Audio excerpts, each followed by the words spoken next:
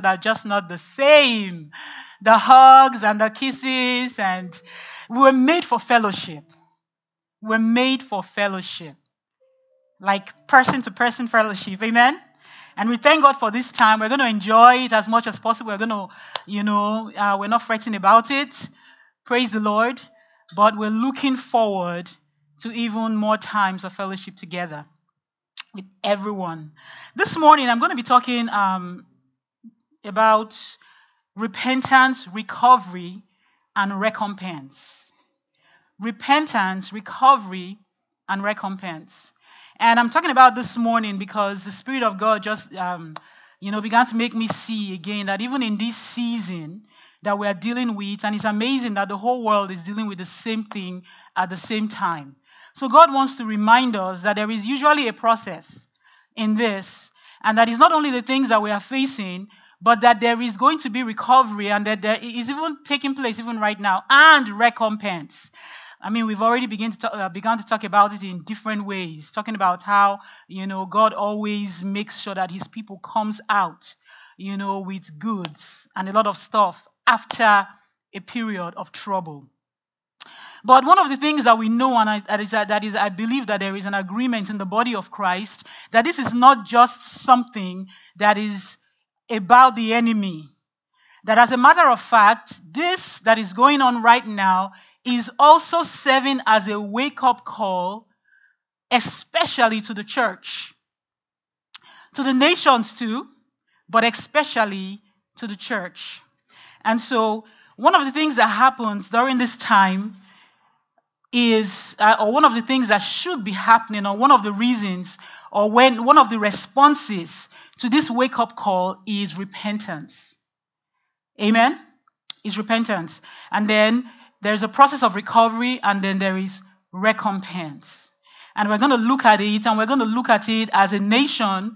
We're looking at it that there is a part of the nations of the world, and there is a part of the body of Christ, and there is a part of us as individuals. Because we have a relationship with God that is one-on-one. Amen? And then we live in this world. And then we belong to, or we are located in a particular nation. And so we'll turn real quick, and you can put it up there. 2 Chronicles chapter 7, from verse 12. Hallelujah. I just want to define real quick what repentance is. Repentance is to change your mind, turn from sin.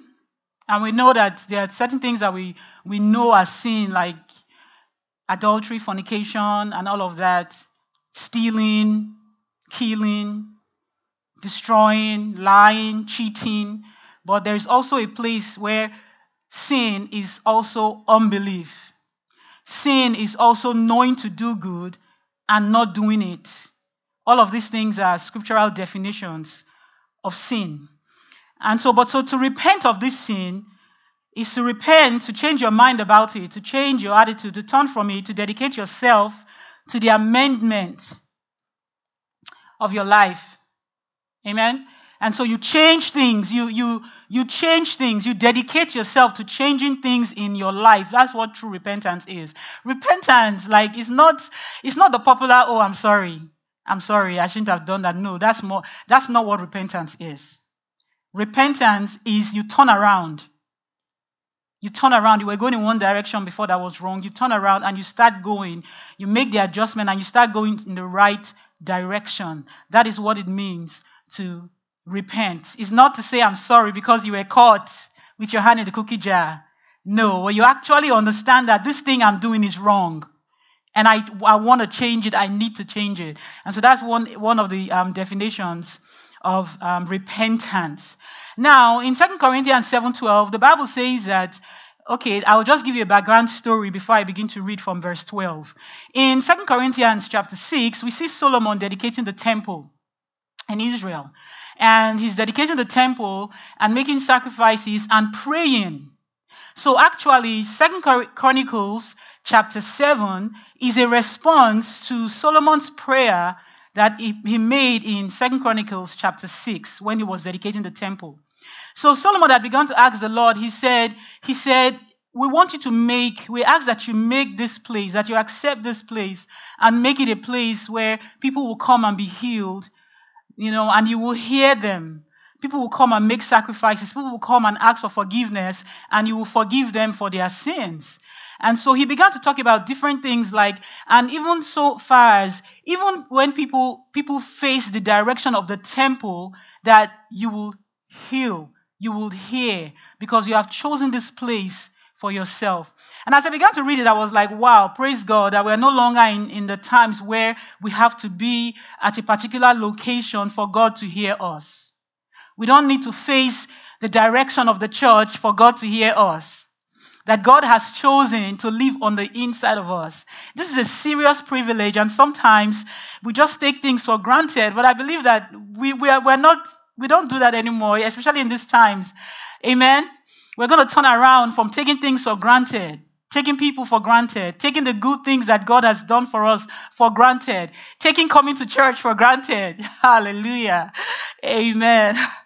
But anyway, so that's what was going on. And then in the night, in 2 Chronicles verse 7, the Bible says that then one night the Lord appeared to Solomon and said, I have heard your prayer and have chosen this temple as the place for making sacrifices. And you know why that is significant? That God will come and say, yes, I have accepted. He asked, but that doesn't mean that God would have sanctioned it or say, yes, this is what's going to happen in this temple. He asked. This is God's desire. And it's important for us to know that God accepts, or God has chosen us. Now, one of the things that we need to remember in John chapter 15, verse 16, Jesus said, you did not choose me, but I have chosen you. You didn't choose me, I chose you. For us to be able to choose God, God has to have chosen us first. And God chose us first so that we can choose Him. And this is significant for many reasons. And when we are praying, and we're going to see some more things as we read, when we are praying and we're believing God as new covenant believers, and we are walking in wondering, am I righteous? Am I good enough to come before God? Then this becomes significant. That you didn't just choose Him. And so you can't feel like, oh, you know what, I chose God, so maybe He doesn't really want me here right now. No. But He chose you first, even before you chose Him. And we need to know that God is our God. He's our Father, but He's also our King. And you don't just walk into the presence of the King without being invited in. Nobody just goes before the King. Come on, the people are just going to shoot you down. Or something, because who knows who you are, right, in the natural. But anyway, one of the things that we see is that God chose us as our King, as His King. He chose us to have access into His presence. And choosing us to have access into His presence now also means that we have access to Him as our Father. So He's our God, He's our King, but He's our Father. And He chose and He decided that it should be this way. And so that's why this is really significant, that God came to him and said, I have heard your prayer and I have chosen this place for myself as a house of sacrifice. And one of the things we need to remember is that we are now the temple of the Holy Spirit. We are now the temple of God. God has made us holy. He has brought us to the place and righteous, holy and righteous, so that He can live in us. And He now lives in us. So we don't need to look for the temple in Jerusalem. We don't need to go on no pilgrimages anywhere. Now, if you want to go look at all of those things and find out about the ancient past, that's not a problem. But we need to know that right where we are, in our temples, in our homes, in our churches, in our schools, we could be in the tiniest of closets. God is with us because now He lives on the inside of us. And He chose it. It was deliberate. He chose it. So we don't ever have to feel like I'm not good enough or God doesn't love me enough. No, He chose. He chose. Amen? And so let's look at verse 13. It says here, in verse 13, media in verse 13, He says, at times I might shut up the heavens so that no rain falls, or command grasshoppers to devour your crops, or send plagues among you. Sounds like what we are going through right now, right? And one of the things that we need to understand when we are reading the Old Covenant is to see that God is the permissive word that is being used. And God had told the people over and over and over again. And he said to them, he said, look, if you follow my commands, if you obey me, if you walk in my ways, all of these things will have no way to come to you. Because scriptures tell us that he that breaks the hedge, the serpent will bite. And one of the things that is happening is because people are looking at sin and just, it doesn't really matter doing what they like and all of those things. And they give the enemy a foothold and an opportunity to get to them. And just like the devil is a liar, he causes people to sin, do things, and then he turns around and blames God and says that it's God that is bringing all this sickness, this disease, and all of these things on you. And what people forget many times that is you give the enemy an opportunity by sin. And it's not just the sin of the do's and don'ts, but also the sin of not trusting or believing in God. The sin of depending more on other things, depending more on yourself, depending more on doctors, depending more on the economic situation and your bank account statement. That's one of the things. Those are the things that open the door to experience less than God's best in those areas. And so God was saying, however, he says, when all of these things happens, verse 14 says, then if my people who are called by my name, don't you just love God? You see his mercy. He says, even though all of these things come, you have a way out. You are not stuck. You are not stuck. He says, if my people who are called by my name will humble themselves and pray and seek my face and turn from their wicked ways, I will hear from heaven. Now let me go back to that. He says, then if my people who are called by my name, the people of God, he's talking to you and I, will humble themselves, will understand that help comes from God. Because one of the things that I see happening over and over, even in this situation, and I pray that believers all over the nations are changing their mind, that there is still so much dependence on natural things, that people are going around and calling the doctors and the nurses and all of those things heroes, and they are forgetting the pastors. They are forgetting the people of God who are praying, who are believing God. They are forgetting that the people that they should be looking at as help, the ultimate help on the front lines, are God's people, which translates to them putting God as number one. Because if God is not there, if the people of God are not praying, then there is no salvation. And we see from scriptures that it's because of the people of God on earth that God's hand, that there is protection. There is protection, and evil is being stayed, is being held back because of you and I on this earth. Now, am I saying that they're not courageous up there in the front line? Get what I'm saying. That you and I, we need to, part of our repentance needs to be saying, wow, the people of the nation should be saying, the church, there is help in the church. And I think that it says a lot when they are driving pastors and the church indoors, instead of saying, help us any way that you can. We know that there is help in God. Any way that you are willing. Because there is help in God. There is healing in God. And I pray that in this time we will reevaluate and begin to look and think about how is the church supposed to fare in times like this? How are we supposed to, this is the time where we are supposed to shine the light of God, where we are supposed to be talking about there is healing.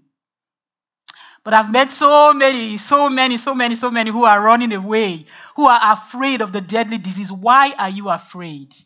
Now, am I saying put yourself in harm's way? But there is a difference between taking yourself out of a place where you should not go because God didn't send you there, and a situation where you are like, hey, this is the only way you can be helped. And it's different when we say, look, if you need healing, you need prayer. There is healing in God. We are spiritually immune. That's the mindset that the church should have. And if it's you, and I know that this is not about pointing fingers. This is about us getting to this place, because the Bible says that Jesus is coming for a glorious church. This is a church who knows who they are. A church who is not afraid. The Bible says that Jesus went. He healed many. He cleansed the lepers. That's one of the contagious diseases that we've heard about in scriptures, right? But Jesus didn't run away from the lepers because he carried healing in him.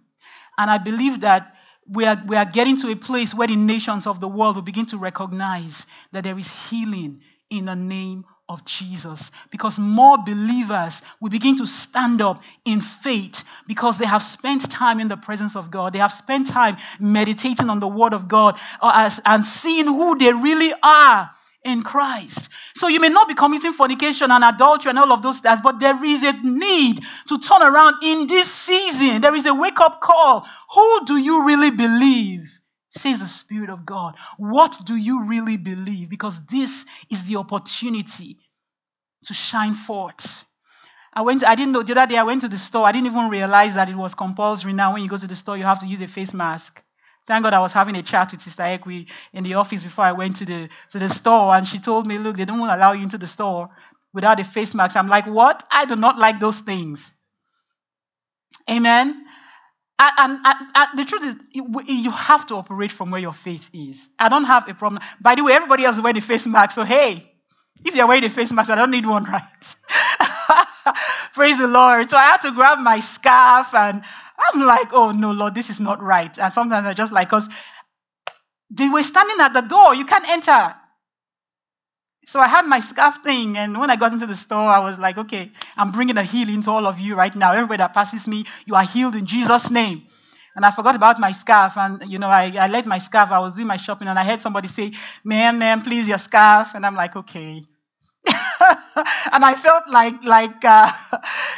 like somebody from the Middle East, and all of that. Praise the Lord. But we really need to believe God and know that God is our covering. God is our protection. God is our healer. God is our help. And I'm not saying go out there and don't use a face mask or anything when they say you should. No, that's not what I'm saying. I'm saying is that even when you are using that face mask, is it because you are afraid or because you have to? Because ideally, the fragrance of our presence is God, and it should be healing people. And that's where God is calling us to. So in this place, that's where we need to be looking at what kind of mindset do we have. And that's what we are changing our minds about. And that's what repentance is all about. I was listening to somebody, and he was saying that there's a pastor, if I mention his name. No, he's not a pastor. He's one of these people that have this Christian programs, powerful Christian programs on healing and miracles and things like that. And he was saying that he himself even discovered that at this time that God was speaking to him, and he had to do some repenting because he realized that when he would turn on the TV and he would see people, pastors or people preaching, he's like, what are you wearing? So in other words, he was so judgmental. And God said to him, it's not about what they are wearing. What are they saying? Are they preaching right? Are they preaching my word? Now, if what they are preaching is off, I can understand. But it's not about what they are wearing or how they are sounding. It's about what they are saying. He had to repent about those kind of judgmental attitude and looking at things that were not as important. Are we getting this? Because sometimes so this is a good time to do some heart searching and soul searching, like they will say, and really looking at certain things and how we are behaving in love with our family members. Because it's very easy to wake up in the morning and go to work all day and then come back. Just a few hours, you have to talk to them. But when some of us have to talk to them for all day long, right? Every day. For how long have they been now? About a month. Then a lot will really come forth. And this is the time not to just go into the room and bang the door. This is the time to really face it. I'm a believer. How am I supposed to live in love with my husband, with my wife, with my children, or whoever it is that you're living in love with? Repentance. Repentance. Amen.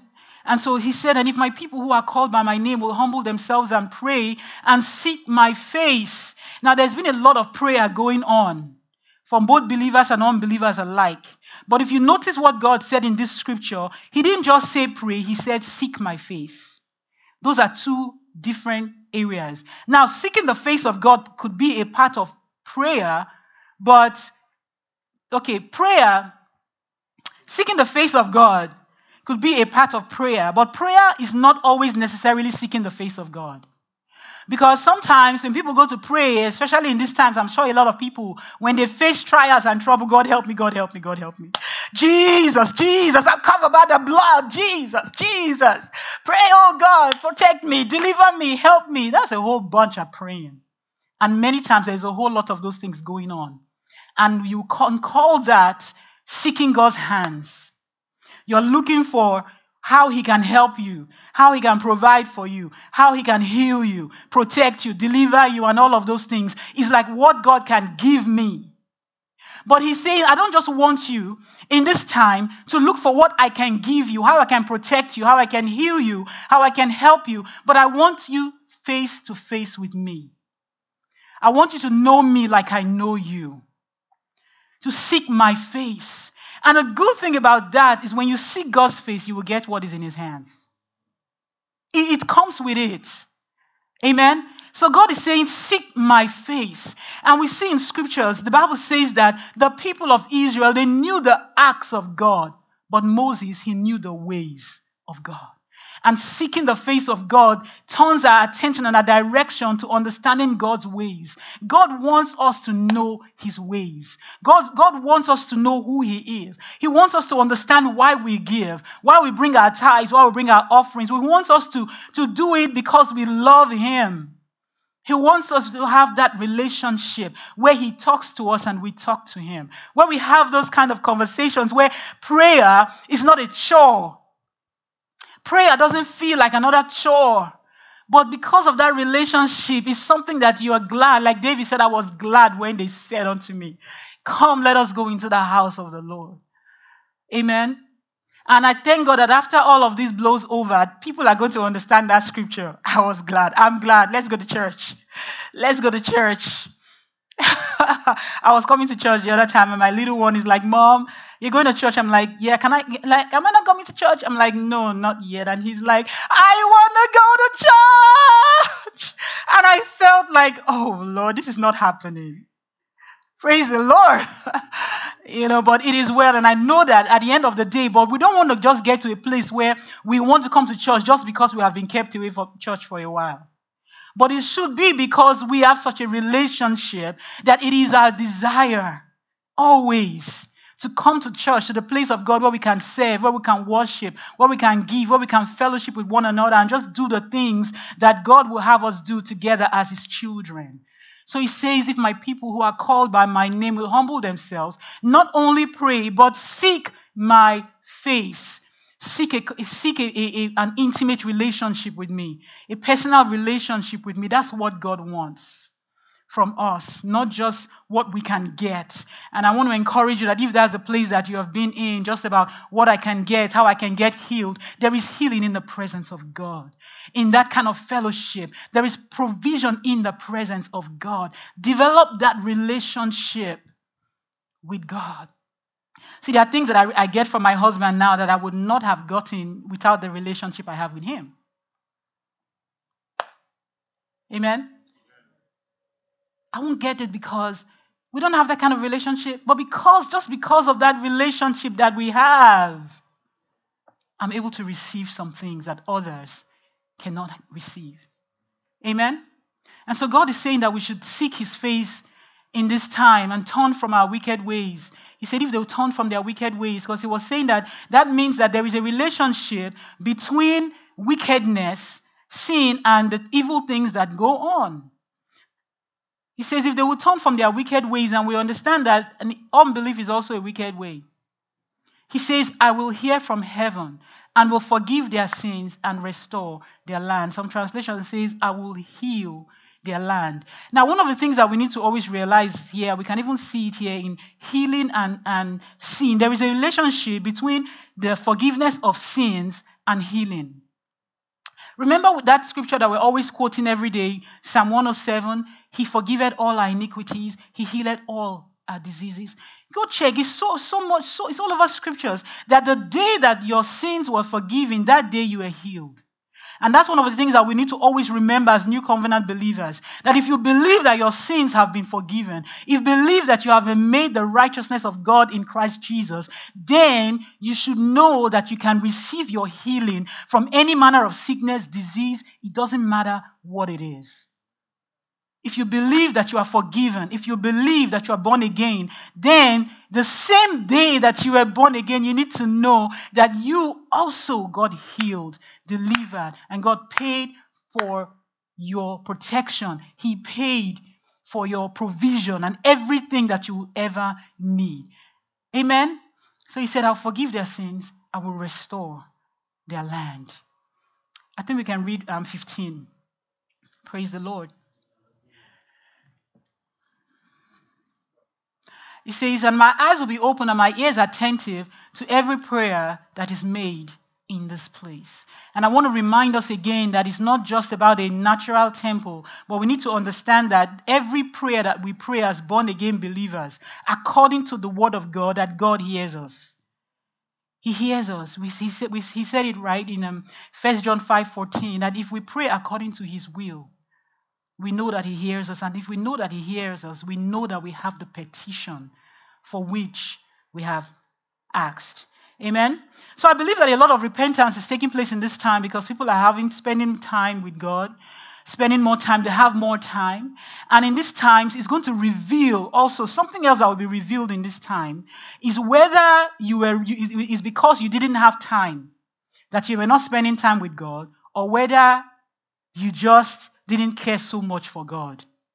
Because, sometimes we have all of these excuses. Oh, I work so much. I don't have time to read. I don't have time to study. Even people who still go to work, or people people who work from home. Now they have the commuting time, extra commuting time. What are you doing with that time? All of this season will reveal a lot to us, and it will be wise to look at it. Don't look at other people, look at yourself and check so that adjustment can be made. So God is saying this is a season of repentance, recovery, and recompense. Now, the definition, as I go on to recovery, the definition of recovery is one, to return to a normal state after a period of difficulty. A return to a normal state of health, mind, or strength. The action or process of regaining possession or control of something lost or stolen. And I know how many of us know that this time that we are in is a difficult time. Some things have been lost, some things have been stolen. But God is saying that recovery is here. Amen? Recovery is here. Now, as a church, whether we like to admit it or not, or believe it or understand it, we have been stolen from a number of things. I'm not going to go into all, but one of the things that were stolen from us is the assembly of ourselves together. But a time is coming, and soon, very soon, we'll be back again together as a church, worshiping God in the same location. Amen? Now, I'm going to give you the definition of recompense as well, because as I begin to talk about recovery, it's going to be intertwined. Recompense has to do with compensation or reward given for loss or harm suffered or effort made. And I want to add there my own definition, given also for our faith, the faith that you operate in during this time, you will be recompensed for it. Because God always rewards faith. Amen? So how are we going to receive all of this? How are we going to get into recovery? How are we going to enter into recovery? And it's very possible that we are walking in all of these things at the same time. It's very possible to walk in all of these things at the same time. Repent, recover, get your reward, walk in your reward. I know that as a church, we are getting some recompense. We're getting some reward. Hallelujah. Because we are signing contracts and checking things about our land and the things that God is saying that we should do in this season. All of those things have not stopped. We are still working on them because we are unstoppable. They that know their God, they shall be strong and do exploits. And so even in the things that God is saying that we should do, we are not being stopped. Why? Because we are pressing in, we are pressing on, and we are pursuing. Please put up 1 Samuel chapter 30. We're going to look at this. Hallelujah. To press in is you continue on the path that you are in and even stronger. You don't take a break. You don't miss a beat. You're pursuing. You're pressing in. Praise the Lord. I want to read a scripture here that talks about David and his men and some of the things that they lost and how they recovered. And one of the things, and I'm saying that this is not just about us as individuals, that God is saying, our nation, this nation. And I said there are two things. I said our nation, this nation. You know the nation, the church is a nation. Yes. This nation, the nations of the world, our nation, and I speak specifically about America because I know that America was founded on Christian principles. I can't speak for any other that I do not know. Praise the Lord. But we see that as we begin to talk about recovery and recompense, that is we're looking at ourselves as individuals, we're looking at as a church, and we're looking at the nations. And one of the things I will see that is going on is that people are saying all kinds of things. But what we as believers say makes a lot of difference. Will matter a lot. So let's not join. And that's why we need to know what God is saying. He's saying that we will recover. Some people are saying we will never recover. We will recover. Hallelujah. So it doesn't matter what you hear in the media. The media is not where you should get your information from or get your direction from. You get your direction from the Word of God. And God has said that when we pray, He will heal. Got to believe God. And so we have to maintain our confession. Now, our president is doing what he can to bring things back to normal. But it's not just about him. It's about the prayers that are going on behind closed doors that are backing up the decisions that he's making in public. Those are the things that really bring the recovery. And that's how we know that we will recover. Now, things have been set in motion. In the spirit, there are some things that are set in motion that will not be changed. And I believe that some of the things that have been set in motion are the awareness of the last days is upon us. But there are some things that will change because the Bible tells us that when Jesus comes, people will be eating and drinking and doing everything as usual. So that's one way that you know that we're going to get back to usual. Praise the Lord. You're not going to sit in your house forever and then Jesus is just going to come. And that's the reason why what we do now makes a whole lot of difference, so that by the time we get back to work and things as usual in the nations, your spiritual life will not go back to things as usual. We have to watch that. That the things that we have gained and changed that are positive, that we have grown in at this time, that we need to get better when every other person joins us in being normal. Because I don't know about you, I've been walking in normalcy. And I'm preaching this message for those who are not there. Praise the Lord. Hallelujah. And this comes by trusting in God.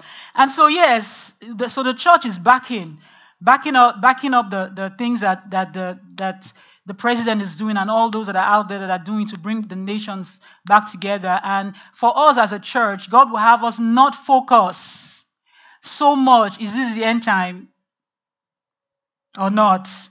We need to know. But what did Jesus say? What we need to be focused on now is soul winning.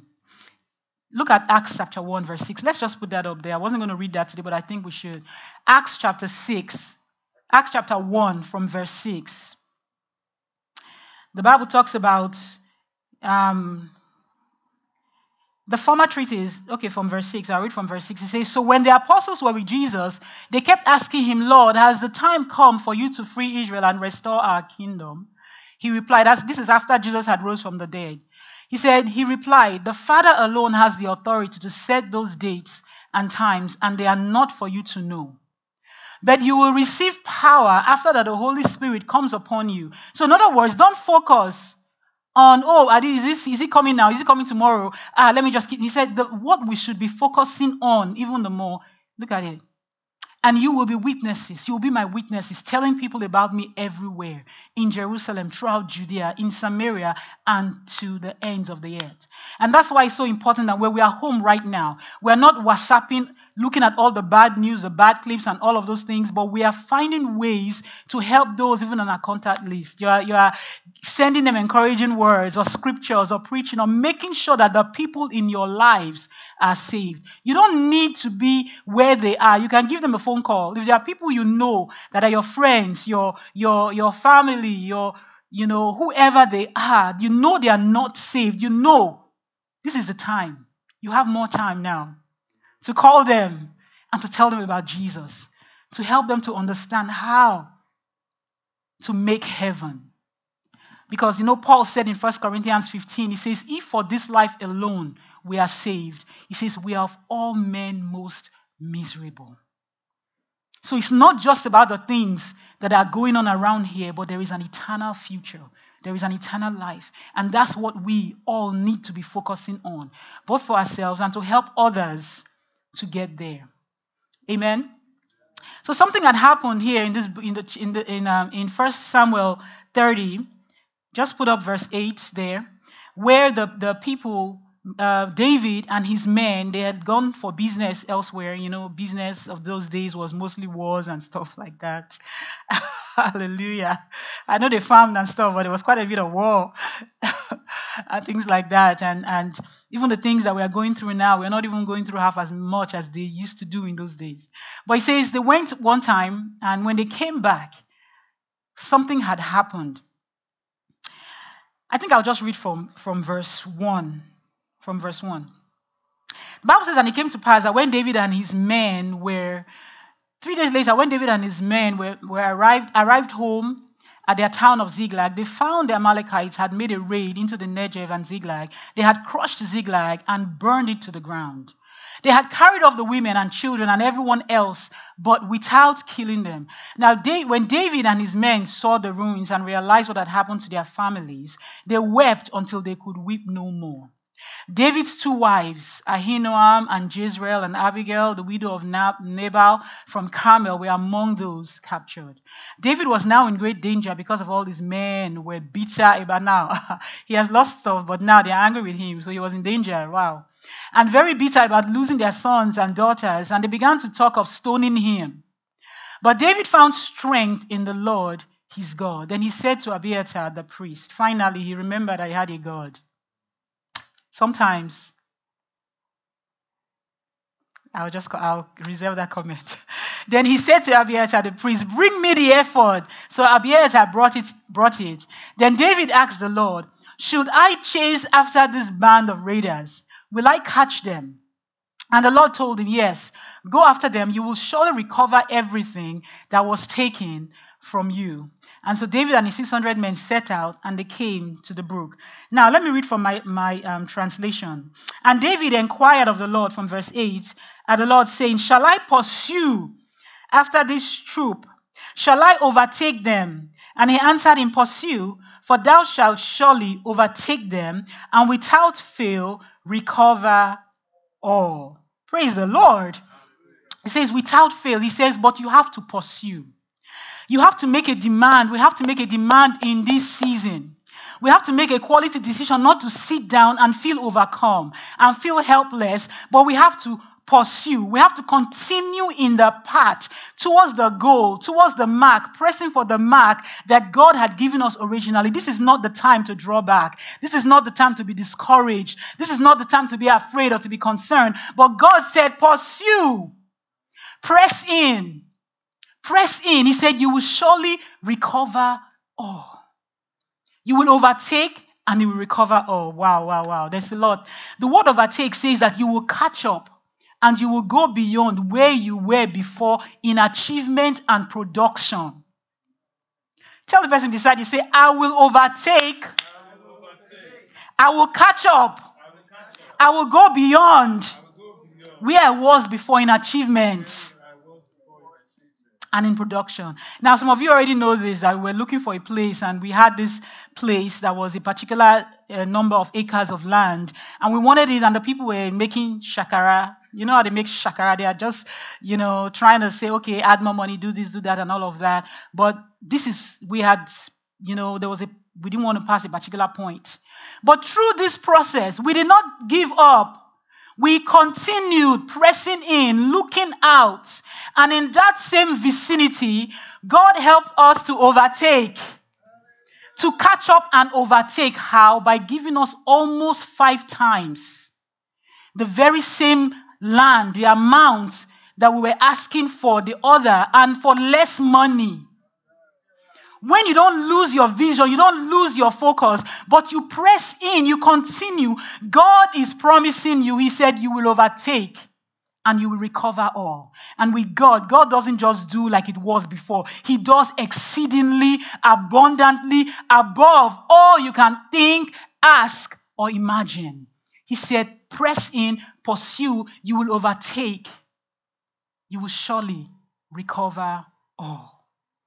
And that's what I believe that God is saying to us. And sometimes we look around and the nations of the world are looking at America, and some are like, oh, America is falling. No. As long as we are here, as long as we keep saying about our nation, we will overtake and recover and more. Amen. As a church, we need to keep saying it. We will overtake and recover. So in other words, the churches are going to get even more filled up, because the people who forgot about churches will now remember that there is a church. That's God's promise to us. When we stay focused and we keep our eyes on the vision, we will go beyond where we were. And this is about, God has been talking to us about divine acceleration and quantum leaps. In the midst of trials and tribulation, God can help you take a quantum leap. That's what we did. When God gives you something that is 5 times more, and right now we are looking at it, it's up to us whether we have to do our due diligence, whether we totally accept it. We have all of that in place, but we want to make sure. And whatever the case, something we must always remember, that God has more. God always has more. Hallelujah. So we're going to take quantum leaps of recovery in our marriages, not only in our finances, in our relationships, and otherwise, wherever it is, whatever circumstance or situation that it looks like was being held back, even the things that were not where they should have been before, where they should be, that you catch up to where you were and overtake and become better. Become better. People are saying, oh, all of these times that people are fighting now, maybe there are going to be a lot of divorces because now people are spending more time together and they don't know what to do with each other. No, we say that more marriages are going to be mended, especially in the church, because now they're going to spend more time. The marriages that were falling apart before, they will be mended and they will recover. Amen. That's God's promise to us. They'll become better. The church will never be the same again, because now we have been forced to expand. Some people, you'll be surprised that some people did not have any kind of internet access or things that they were doing, but now a lot of people have to look at it again. And so there is expansion going on. And whenever you are in God, that is your portion. That is our portion in God. But we must believe it. Now, if you look at that scripture that we're reading, jump to I believe it's verse 11. Verse 11 there. Are we there? The Bible says that, but David pursued, yeah, that's good 10. And he and 400 men, for 200 stayed behind. 2 were so weary that they could not cross the brook Besor.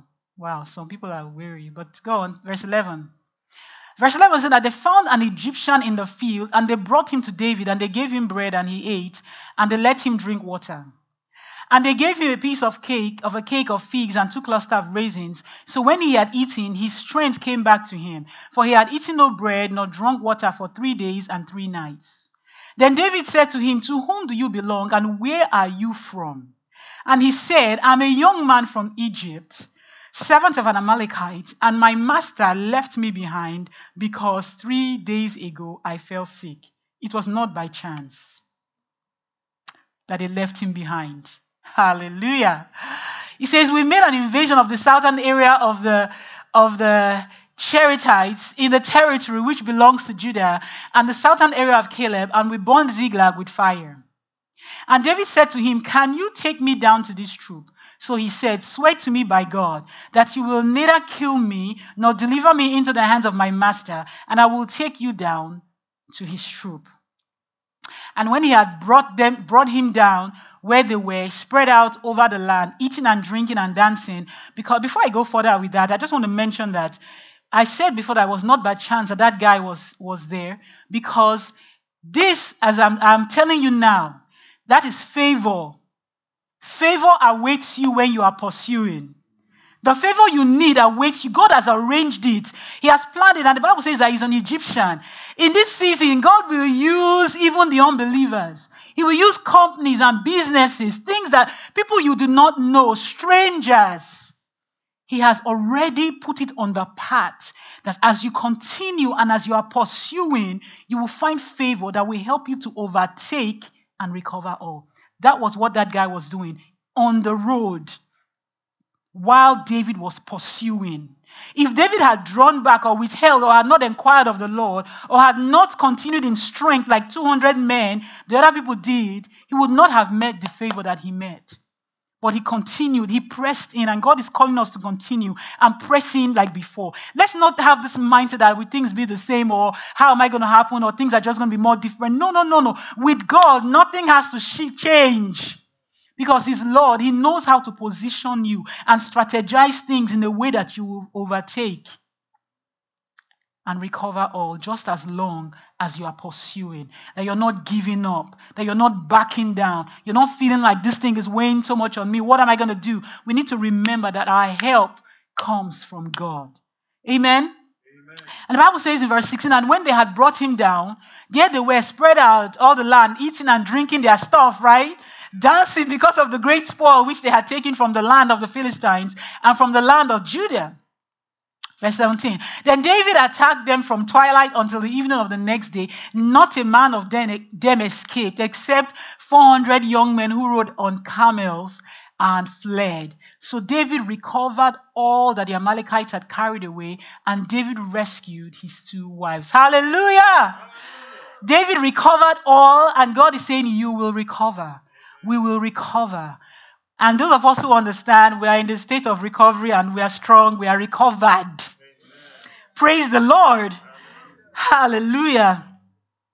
Let's look at real quick Hebrews chapter 6. God's strategy remains the same in this time, is the strategy of faith. And so we're talking about recovery, we're talking about recompense. It says in Hebrews 11 verse 6, sorry, did I say Hebrews 6? Hebrews 11, 6. So what God will reward in this season, when we're talking about recompense, I told you the definition of recompense, right? Is faith. He will reward faith. He says, but without faith, it is impossible to please Him. For he who comes to God must believe that He is, and that He is a rewarder of those who diligently seek Him. And so God is saying to us that as we stay in the place of faith, the spirit of faith is that when you believe something, you say it. And diligently seeking God is not only believing in our heart, but we are speaking things we want to see. Please put 2 Corinthians 4:13 up there. So the strategy that God has, number 1, or maybe it's number 2, you have to keep pursuing. Number 1 should be pursue. Then number 2 should be maintain the spirit of faith. Faith is a spirit. Faith is not something about psyching. How you want to know that you are walking in the spirit of faith, that you're walking in faith, is what you are saying.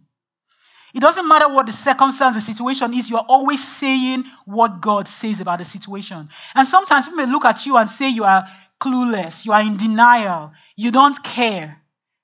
But how is He going to help us if we are saying what we are seeing? It's already happening. So the way to change it is to say what God is saying. And when you say what God is saying, you are the one telling the truth. Everybody else is a liar. And everybody else is weird. Because sometimes people feel weird when they are saying the right. Don't feel weird. If you're feeling weird, change your mind. This is the time to repent. If you're feeling weird when you're saying the right thing, when you're saying God's word, in the midst of people saying negative things, saying the contrary things, it's time to change your mind. You don't need to feel weird about it. In short, you should be happy that you can declare what God says. But it should not just be something that you're just saying it, but it should be you believe and then you speak. 2 Corinthians 4:13. The Bible talks about we having the same spirit of faith. We believe and therefore we have spoken. See, let me read it. It says, and since we have the spirit of faith, according to what is written, I believed and therefore I spoke. We also believe and therefore speak. So what you are saying will show what you are believing. There's no hiding about it. There's no two way about it. What you're saying will say what you're believing, will show what you're believing. And about situations that the media, the economics, the scientists, and all of those things, they have what they are saying. But we don't have to say what the media is saying. We are not called to say what the scientists are saying, what the doctors are saying. We are called to say what God says about the situation because that's the truth. Because the Bible says that no liar will enter the kingdom of heaven. And if you say what the economists are saying and the scientists are saying and the media is saying that is against the word of God, then you're a liar. Because the Bible says, let God be true and every man a liar. And we must understand something. We live in this world, but we are not of this world. We come from a different kingdom and we must operate as the ambassadors that we are. And ambassadors represent their country, their country's laws and rules and way of doing things, even when they are in the midst of another country's laws, ways of doing things. They maintain theirs. And that's what God is calling us to do, maintain who we are in the midst of a bad situation. Maintain who we are, whether anybody, doesn't matter what the nations are saying, what the people are saying, we say what God says. Our supreme authority, we say what He says. Amen? And so we maintain the spirit of faith. We maintain our confession at all times. Put up Hebrews 10:35. We'll read from 35 to 37. Hallelujah. Glory to God. We need to repent. Hallelujah.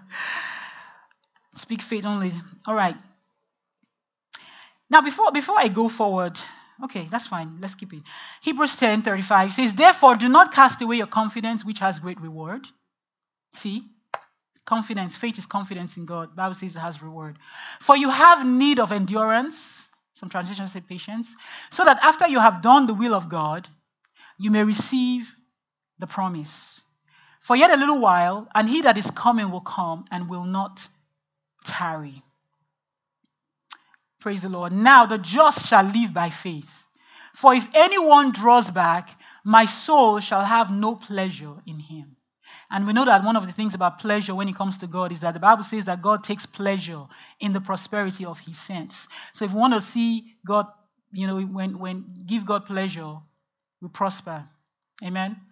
If we want to see our prosperity, then we need to give God pleasure by walking by faith.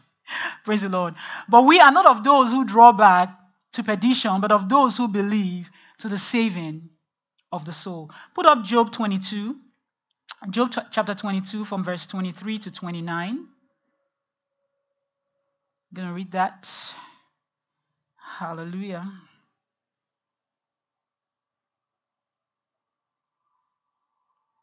Now we see here that it says in Job 22 from verse 23, if thou return to the Almighty, thou shalt be built up, thou shalt put away iniquity from thy tabernacles. This is kind of seeing everything again together, repentance, recovery, recompense. It says, if thou shalt return to the Almighty, thou shalt be built up, thou shalt put away iniquity far from thy tabernacles. Then thou shalt lay up gold as dust. Hallelujah. And the gold of Ophir as the stones of the brooks. 25. Yea, the Almighty shall be thy defense, and thou shalt have plenty of silver. For then thou shalt have thy delight in the Almighty, and shalt lift up thy face unto God. For thou shalt make thy prayer unto him, and he shall hear thee, and thou shalt pay thy vows. Then thou shalt also decree a thing, and it shall be established unto thee. Now, I want to pause there before I continue reading from verse 28, that sometimes when we declare things, when we are speaking things, we need to remember that the reason why those things comes to pass is because of our righteousness. There is a relationship between being the righteousness of God and the things that you are decreeing coming to pass. And for us as believers, we need to believe in the righteousness of God that we have been made. So that when we are speaking things, we expect it to come to pass. Not just because somebody said, but we actually expect it. And so he says that thou shalt also decree a thing, and it shall be established unto thee, and the light shall shine upon thy ways.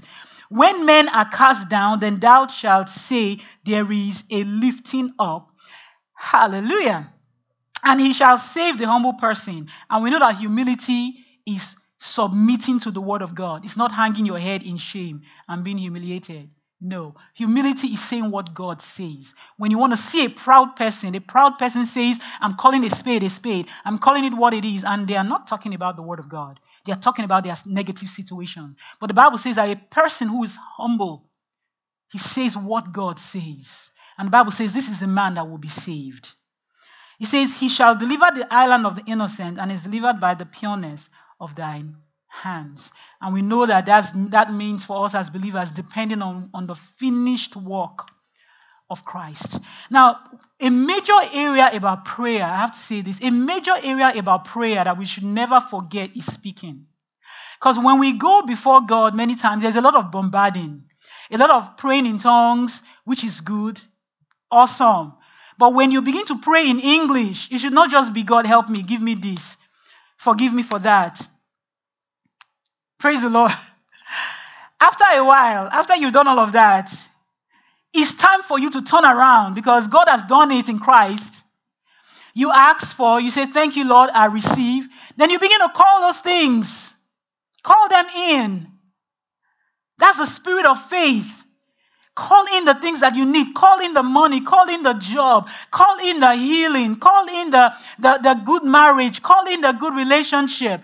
Call it in. Whatever you need, begin to declare it. Begin to speak what God says about it, about your children, about your home, about your spiritual life. Begin to declare it. That's the spirit of faith. And that's a major area of prayer. And as we go through our days, we begin to say, I'm the righteousness of God in Christ Jesus. I'm the head, I'm not the tail. I'm above, I'm not beneath. By the stripes of Jesus, I'm healed. So body, you are healed. Body, you are well. Body, you are strong. Money is coming to me from expected places, unexpected places, from businesses, corporations, from expected people. Favor surrounds me as a shield. I'm walking in the path of righteousness. Hallelujah. There is so much that God says about you and I. This is what we should put in our mouths. My home is blessed. My husband is blessed. My children are blessed. I am the blessed. My surroundings are blessed. Everything is working together for my good. Things are getting better around here. Hallelujah. I'm telling you, you will not lack prayer. You will not lack something to say. And the good thing about it is that you'll be a happier person. Because the reason why people are depressed and dejected and feeling bad, because they are saying the wrong things. I'm getting angry now. I'm so upset. I feel so frustrated. I'm tired about. You will begin to experience it. And people don't know that there is a relationship between what they are saying. Even when the enemy tries to bring thoughts about it, you change the thoughts even by what you are saying. That's the spirit of faith. It's not just going about saying, I have faith, I have faith, I have faith. Show me your faith by your works. And speaking is part of the work of the believer because God has called us and made us to be speaking spirits. Hallelujah. So God has called us and made us to be speaking spirits. And the Bible says that even when men are saying that there is a casting down, we will say that there is a lifting up. And we don't have to feel embarrassed about it or feel like, oh, you don't care. Why are you rejoicing in the midst of this? Because that's what God says. He says, count it all joy when you fall into diverse temptations and trials. Isn't that what he said? Yep. That's what he said. Praise the Lord. Hallelujah. Hallelujah. So I'm rounding up this, but I want us to begin to be in expectance. That even after this time, that there is favor awaiting us. And I would like to read from Second Kings again. Second Kings chapter 8 from verse 1 to 6. 2 Kings chapter 8 from verse 1 to 6. We see this woman that had been so good to Elisha. You know, if you read the scriptures, you know about this woman. And then there was a famine, and Elisha told her about it because she had been good to him. And that's one thing that happens when you stay in faith. You are giving, you know, through all circumstances. You honor those you should honor. You honor the word. You honor God. And she was giving to this man of God because she honored him. She honored the things of God. And he was able to tell her, look, there's a famine coming. I need you to go. Why don't you go somewhere? She went. So after the famine was over, she came back. And the Bible says that then Elisha spoke unto the son who was restored to life, saying, Then spake Elisha unto the woman whose son he had restored to life, saying, Arise and go thou and thine household, and sojourn wheresoever thou canst sojourn. For the Lord had called for a famine, and it shall also come upon the land 7 years. And the woman arose and did after the saying of the man of God, and she went with her household, and sojourned in the land of the Philistines 7 years. And it came to pass that at the 7 years' end, that the woman returned out of the land of the Philistines, and she went forth to cry to the king for her house and for her land. And we know that, you know, sometimes when you leave things, after a while, people will try to enter. When there is famine, people always try to take other people's stuff. So they probably had already encroached on her land and everything. That's why she had to go to the king. And the Bible says that, you see, that's how God sets us up. That just as the king talked with Gehazi, the servant of the man of God, saying, Tell me, I pray thee, all the great things that Elisha had done. And it came to pass that as he was telling the king how he had restored a dead body to life, that behold, the woman, talk about timing, whose son he had restored to life, cried to the king for her house and for her land. And Gehazi said, My lord, O king, this is the woman, and this is her son, whom Elisha restored to life. And when the king asked the woman, she told him. So the king appointed unto her a certain officer, saying, Restore all that was hers, and all the fruit of the field, since the day that she left the land, even until now. Hallelujah. And that's restitution, restoration, restitution, what she should have had. So she didn't miss anything. With God, you don't miss anything. With God, you don't miss anything. The Bible says that even what she should have had, give her everything. And that's what God is saying, that if we will believe him in this season, we will come out with silver, with gold. We will come out with houses, with lands, with businesses intact, more business than you had before, more business deals. Hallelujah. You will be what you didn't even work for. It's still working for you as long as you believe in God and you are speaking it out of your mouth, and then you will reap all the harvest together, because we are still in the season of quantum leaps and divine acceleration. But all of those manifestations come to those who believe it. And we believe it. Do you believe it? Yeah. Hallelujah. We believe it. But finally, I want to say 1 Corinthians 15, verse 19. We're going to read from 19 to 22 as I round up this morning. That we've talked about so many things, and a lot of things that people are concerned about are the things that are material things. And that's good. But we've also talked about, which I want to leave us with, to keep at the very forefront of our minds, that we are here for a purpose, and there is more to this life and things. Amen? In 1 Corinthians 15, 19, you can go back, read the whole thing. Everything is just nice, but I'll just read this in closing. It says, if in this life only we have hope in Christ, we are of all men most miserable. But now is Christ risen from the dead and become the first fruit of them that slept. For since by man came death, by man came also the resurrection of the dead. For as in Adam all die, even so in Christ shall all be made alive. And so the biggest thing that we know that is being recovered and throughout eternity, from now to eternity, is our spiritual life. Is the fact that we are raised up together with Christ. That's why one of the things that we want to look at, even as we're looking at getting back to business as usual, getting back to the good things of life, we need to rejoice more about the fact that our spiritual lives are better. Praise the Lord. That we are sure about where we are going after this life. We need to rejoice about the fact that we have helped people come in. And maybe you're listening to this message, is in this time that you got saved. The biggest thing is not the car, the money, or the houses that you will ever receive, but it's the fact that you've received eternal life. Because everything else are going to be burnt to crisp. But the only thing that will last for eternity is our salvation, our spirit that will be with God for all eternity. Amen? Is that not something to rejoice about? Hallelujah. So let's rejoice this morning. Thank you, Father, Lord. We thank you for your divine recovery, restoration, restitution, provision. We thank you. And we say that we change our minds from directions that we're going that was wrong. Now we have chosen to walk in your ways. And as we're walking in your ways, we are decreeing things and we are seeing them manifest. We are seeing them come to pass. Lord, we are walking as light in this dark world. And at the end of this time, we will be together with you in eternity. Thank you, Lord, in Jesus' name. Amen. Amen. Amen. Amen. Hallelujah. We're going to take our building fund tonight, this afternoon. Praise the Lord. And if you didn't have the opportunity to give your offering the first time, take this as an opportunity and sow. Because one of the things about sowing is that this is how we receive. This is how we receive back all of the things that God is saying, that it connects our faith. It connects us to God. It's our faith. It's our step of faith, our seed of faith. Not that God is looking to buy. No. But He's saying we believe God. And as we are building our building, praise the Lord, this time, if God leads you to give $1 million, $2 million, praise the Lord. I'm saying this because I'm seeing millionaires right now.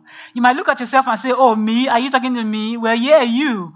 Because if God is saying that we are going to catch up to where you were before and overtake, wow, and recover everything, God does exceedingly abundantly above all. I believe God. I believe God. So just sow your seed. You can either send it through the mail, as you see there, or you can send it through Zelle on the number on your screen, or through PayPal, and just begin to thank God. So I want to pray real briefly for us. Because as we connect with our building, with a physical building that we are building, God builds our house as well. So, Father, Lord, I just thank you. I feel it in my heart to pray for families right now, to pray for homes, people in homes, people who their families are not right now, and things are not the way they should be. People who are looking to have homes, not just homes, the physical house, that, and also to have husbands and have wives and have children. Father, Lord, we thank you right now that as this seed is sowing, that there is a way that is made on the way, that as they are pressing in with this seed right now, that there is a manifestation, We say, somebody may say, how in this lockdown, how do I meet that man? How do I meet that woman? Well, watch and see. Watch and see, because I see it strongly in my spirit that if you can believe that all things are possible. Some will come out of this lockdown engaged to be married. Hallelujah. Some will come out of this lockdown pregnant where they've been believing God. Because as we sow this seed, we're releasing our faith for buildings, physical buildings, and for homes to be built. In Jesus' name. Amen. Amen. Hallelujah. Hallelujah. Hallelujah. We love you and we'll see you another time. Bye. Hallelujah. Hallelujah. Praise the name of God. Let's just take our building fund here. Hallelujah. Father, we give you praise. We give you everything. So, and we call it back many for